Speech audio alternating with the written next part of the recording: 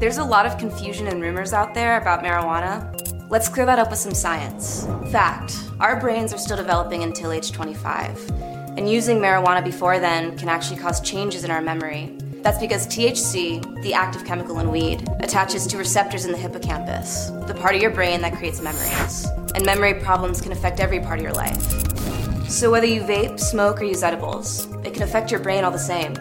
Learn more marijuana science at unfazedva.com. In a world of big-budget blockbusters, travel back in time to explore the epic and not-so-epic movies of yesteryear. Join Tim on their adventures through Nostalgia Land. This is On Second Watch, a movie nostalgia podcast. So hello and welcome to a very special episode of On Second Watch, and I am joined by my friends at the Spy Hards podcast. We have Agent Scott and Agent Cam. Hello, guys. Hey, how's it going? Hello, thank you for having us. Good. So why don't you guys introduce yourselves for our 8 listeners? Just tell us who you are, where they can find you, and a little bit about your show. Well, they can join our 2 listeners, and we can make 10 all together. It's great. Double digits. That's it. That's what we're aiming for. Well, yeah, as you said, I'm Agent Scott, and that's Agent Cam over there. There you go. Yeah. And we are Spy Hards podcast. Basically, we tackle a spy movie every week, every Tuesday, to decide if it makes our knock list, is what we call it. Right, yeah, and the knock list is the need-to-see official classics of the Spy Hards podcast. The idea is we're trying to create the ultimate pantheon of spy films. There's a lot of fun ones out there. A lot of people love, every Bond film or every Mission Impossible. But when you are looking at the all-time canon, and there are hundreds of spy films, what are the essentials? And so every week we basically break down one movie per episode for about an hour, breaking it all down to the nuts and bolts, and then try to come to the conclusion, does this belong in the canon, essentially? Yeah, so as I say, every Tuesday we try and figure out a lot of them miss, unfortunately, but we keep trying. Well, I have True Lies queued up from you guys, so I'll be listening to that one a little bit later tonight or tomorrow for sure. Yeah, that was a fun one. But yeah, we like to juggle franchises. So we'll do, your Bonds and Bournes, but we go way back even to like the 1930s. We did like the Greta Garbo Mata Hari. So if you're a film fan, we kind of really do run the gamut from the beginning right to, the modern day. So this is a How Would Sean Bean Have Died episode. So for those that aren't familiar, we find a movie that he was not cast in. We figure out, does he replace a role? Does he have a brand new role or some kind of cameo? And how would he die? Because everybody knows that Sean Bean has the most epic deaths out of almost anybody in cinema. So let's just keep the train going for those movies that they had a missed opportunity. Jaws being one of them because it was in 75 and a little bit out of his scope of when he was most prominent in film. So let's do it right. Let's find a spot where Sean Bean would be cast in Jaws and how he would die. But first, Scott and Cam, I want to know, what are your thoughts about the movie Jaws? And I'm talking about the original 1975 one. Let's skip the sequels and for whatever those are. But the original 1975 original summer blockbuster, where does Jaws rank for you guys? Scott, why don't you go first? Yeah. I'll jump in because we spoke about Jaws a while ago, I believe. And I, as a kid, basically my grandmother said Jaws is the best film ever made. And as a 5-year-old, I thought, that's super lame. It must be an awful, awful film. And so I didn't watch it until I was in my 20s, which wasn't that long ago. So I've gone back to her since and told her that it is actually a really terrific film, and I do love it. But for a long time, I thought it was just a really lame shark film. For me, it was a movie that right from a childhood I was very attracted to. I was really into sharks growing up. And when I was a kid, my mom would often, for bedtime stories, tell me about attack scenes in Jaws movies. At the time, this seemed completely normal. And now I'm like, that was really weird. But I was so into it. And I remember desperately wanting to see Jaws. And it was on TV one night and I turned it on. It was well into the movie. I tuned in right at the death of Quint's scene. And I was so traumatized by the horror of this sequence that I couldn't watch Jaws. I was like, I'm not ready for this. So I end up watching Jaws: The Revenge and getting into that one. And then later on, revisiting Jaws, probably when I was about 12, and falling in love with it. It became the movie that I just kept coming back to over and over. I've probably seen it 50 times, if not more. Every time it plays in a theater near here, I go and see it. I've watched it countless times at home. But for me, it is the perfect balance. You said the first blockbuster. This movie falls in 1975, which is also the great era for character-driven filmmaking in the 70s. And Jaws is the perfect, encapsulation of those two eras, where you have all of the great character stuff, the world building in terms of just Amity feeling like such a place that you could even feel just when you're watching the movie. But then also all of the blockbuster thrills that you'd get in movies going forward. Star Wars is a movie that obviously follows 2 years later. It kind of, look, I love Star Wars a lot too.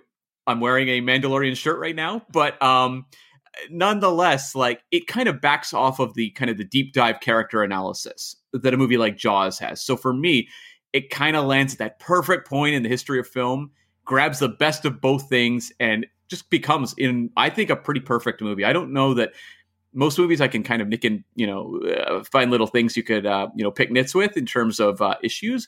Jaws is pretty perfect. I don't know if there's much you could really change. Yeah, I agree. So Jaws was actually a movie that it was our second episode we ever did. This was back when we were 4 people gathered around a single microphone sitting at a card table and just talking about the movie. And it was a lot of fun just diving into the details of what went right. Very little went right with the filming of this movie, and how like a series of bad things all somehow came together to create this masterpiece. So yeah, kudos to the team, Steven Spielberg, for making it happen. But yeah, it's what you don't see, what drives the fear. And it's a lot of fun for sure. So if anyone crazy out there has not seen Jaws, go check it out. Yeah, for sure. But in the meantime, let's change the story. let's bring Sean Bean into this film. So like I said, let's find a role to you that it makes sense for him to either take, or some new role, and figure out how he dies. So Scott or Cam, do one of you guys want to go first? What do you think, Scott? I've got one I think is interesting, and one I think is more realistic. I'll go with the interesting one, I think. All right. So I got to set the scene a little bit, okay? There's kids, they're playing in the water, okay? It looks happy, everyone's on the beach getting some sun, and then you get this shot underwater, these legs dangling. And you're like, oh, what's going on? And then that John Williams score creeps in. But what we do is we change it. And it goes a little something like this. Sean Bean. Sean Bean. Sean Bean. Sean Bean, Sean Bean, Sean Bean, Sean Bean. I want Sean Bean to be the shark. The shark? Yeah. Well, that is not where I thought this was going to go. I want full-on, like, pajama style CG. I want Sean Bean chewing on Robert Shaw's leg. Method actor Sean Bean. Or even off camera, he's literally just in a waiting pool, just waiting. He's just thrashing around, waiting to be fed raw meat. Yeah, it's exactly what I want. Well, I mean, I was actually thinking you were going to say the Kittner boy, Alex Kittner, because, you don't want to put Sean Bean in the initial death, the Chrissy Watkins, because it's like, Sean Bean, the death has to really kind of have a little more impact as opposed to being the first person killed, right? Mm-hmm. But at the same time, I don't want to quite give him the Quint role, because I feel like Sean Bean, that means he makes it right to the end with a big, glorious finish, which he only really does that when he plays villains, it seems, a lot of the times. When you look at, GoldenEye, which we've covered, and Patriot Games, which we haven't. So, like, I feel like, if you're no one expects a kid to get killed in a horror movie. Like, that's just kind of one of those taboo things that when a filmmaker pulls that card, it really does shock people.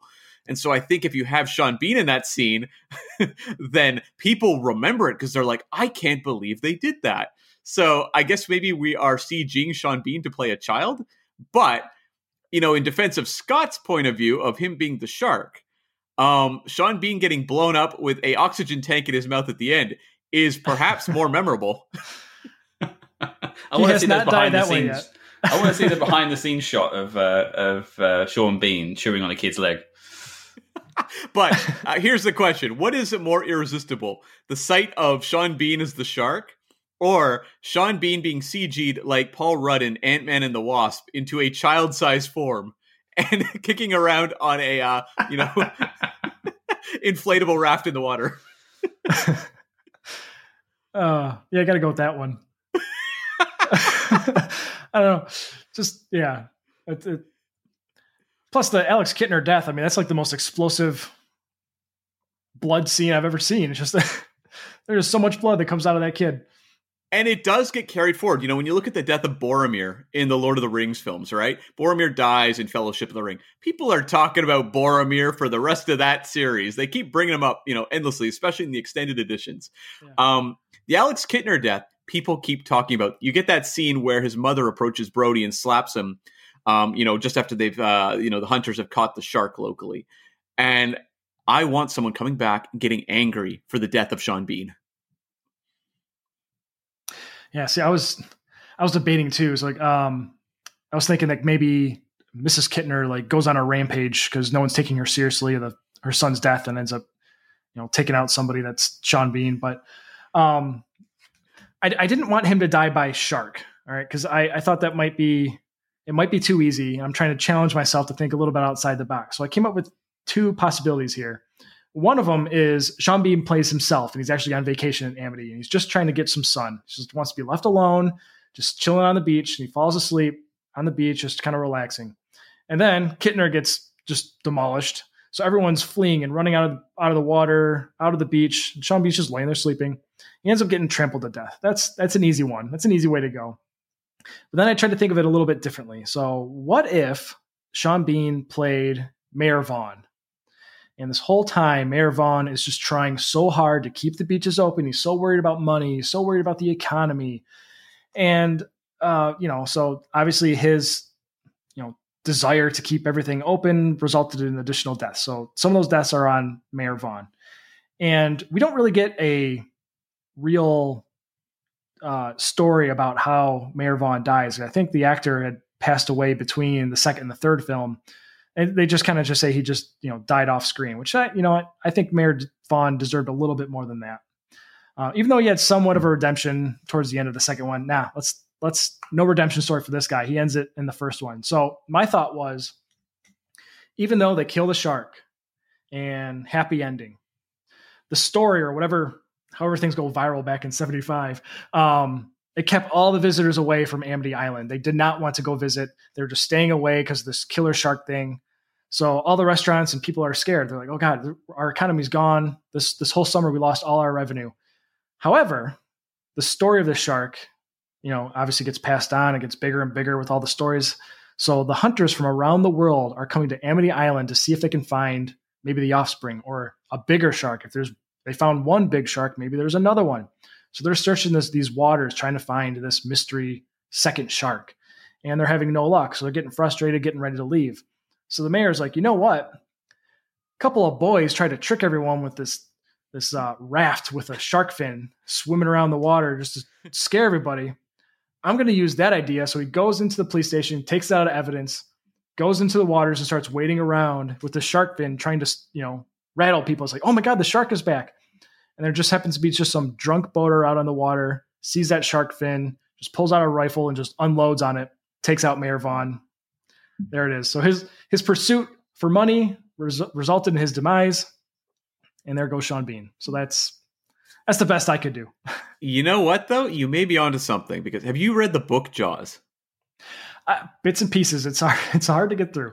Okay. Yeah, it's not great, but there's a whole mob subplot where that's right. Yeah, where Brody wants to shut down the beach, but the mob is angry because they have interests, and I think they kill his cat or something in the book. It's been quite a while, but I recall something along those lines. Yeah, it gets dark. But what if Mayor Vaughn, the movie version, we're carrying this into an alternate world, right? What if the mob subplot is still there? And so it's the mob that staged the death of Mayor Vaughn. They put the shark fin on him and leave him in the water. There it is. And it's all a mob plot to, discredit Mayor Vaughn, but also to send a message to anyone else who would shut down the beaches. Yeah, they gave him the ultimatum. It's like, you wear the shark fin. If you can swim across the beach and not get shot, then we'll let you go. One of those things.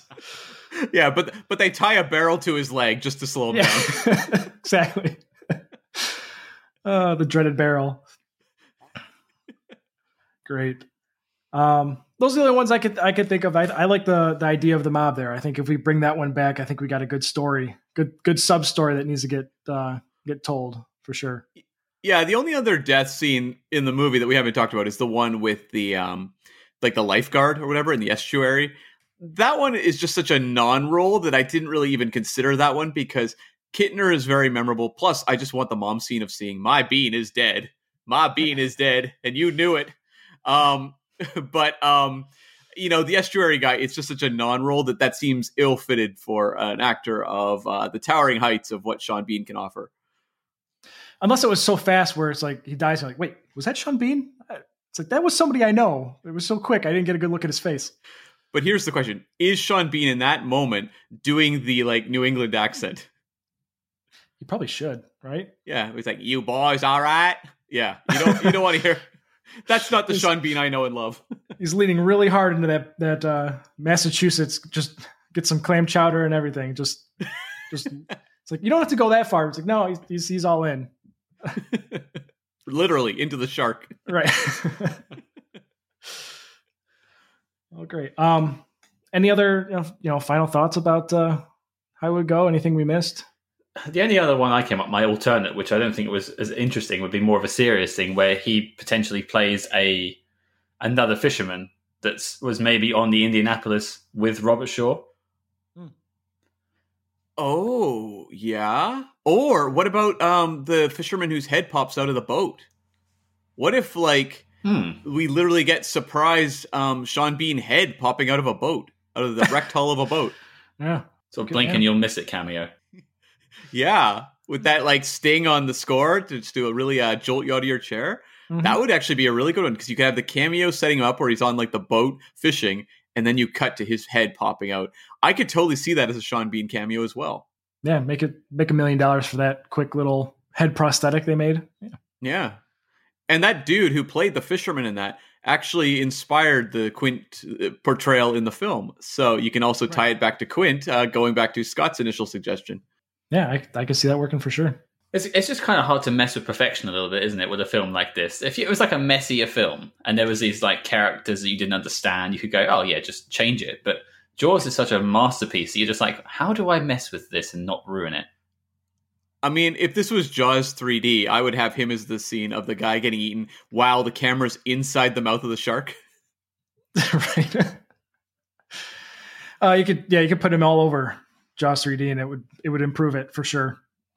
Has Sean Bean ever been in 3D? I don't think he has, and I feel we've been robbed. Was he cast in the movie Beowulf? That I remember seeing that movie exactly one time. I don't think so, but I could be wrong. I don't think so. I think we would know if we've seen him in 3D. It's a memorable sight. Sure. Right. Yeah, he didn't have a cameo in the Hobbit films, did he? Because that I would definitely forget. No, I think I stopped after the first one. Yeah. I made it through the second, but the third one I've never seen. No. I don't know how you take a 100-page book and spread it out to 3 movies, but that's a topic for a different podcast. I don't know. But yeah, one where we're not talking about perfect movies. Exactly. Yes, exactly. Well, thanks, guys. Really appreciate it. So everyone, go check out Spy Hards. They have a great list of movies they've covered from, like I said, from all over the spectrum, from way back to modern. A lot of Bond stuff, a lot of stuff that you forget is a spy movie. I know you guys hit Men in Black recently, right? So yeah, that was one. It was a little controversial a pick. We decided to do that franchise kind of out of the gate.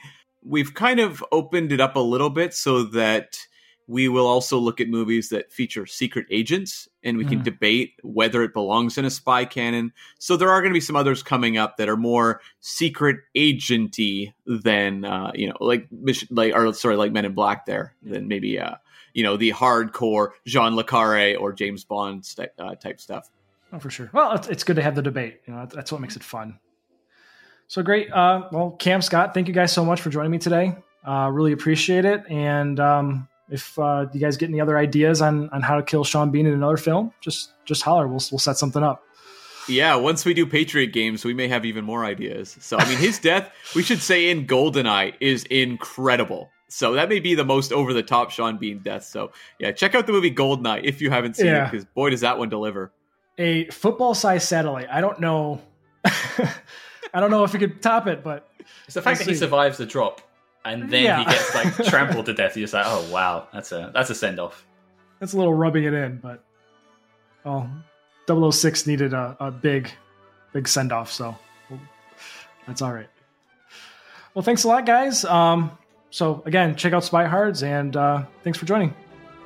Any chance to talk about Jaws, I'm down. This was a blast. Thanks for having us. All right, thanks a lot.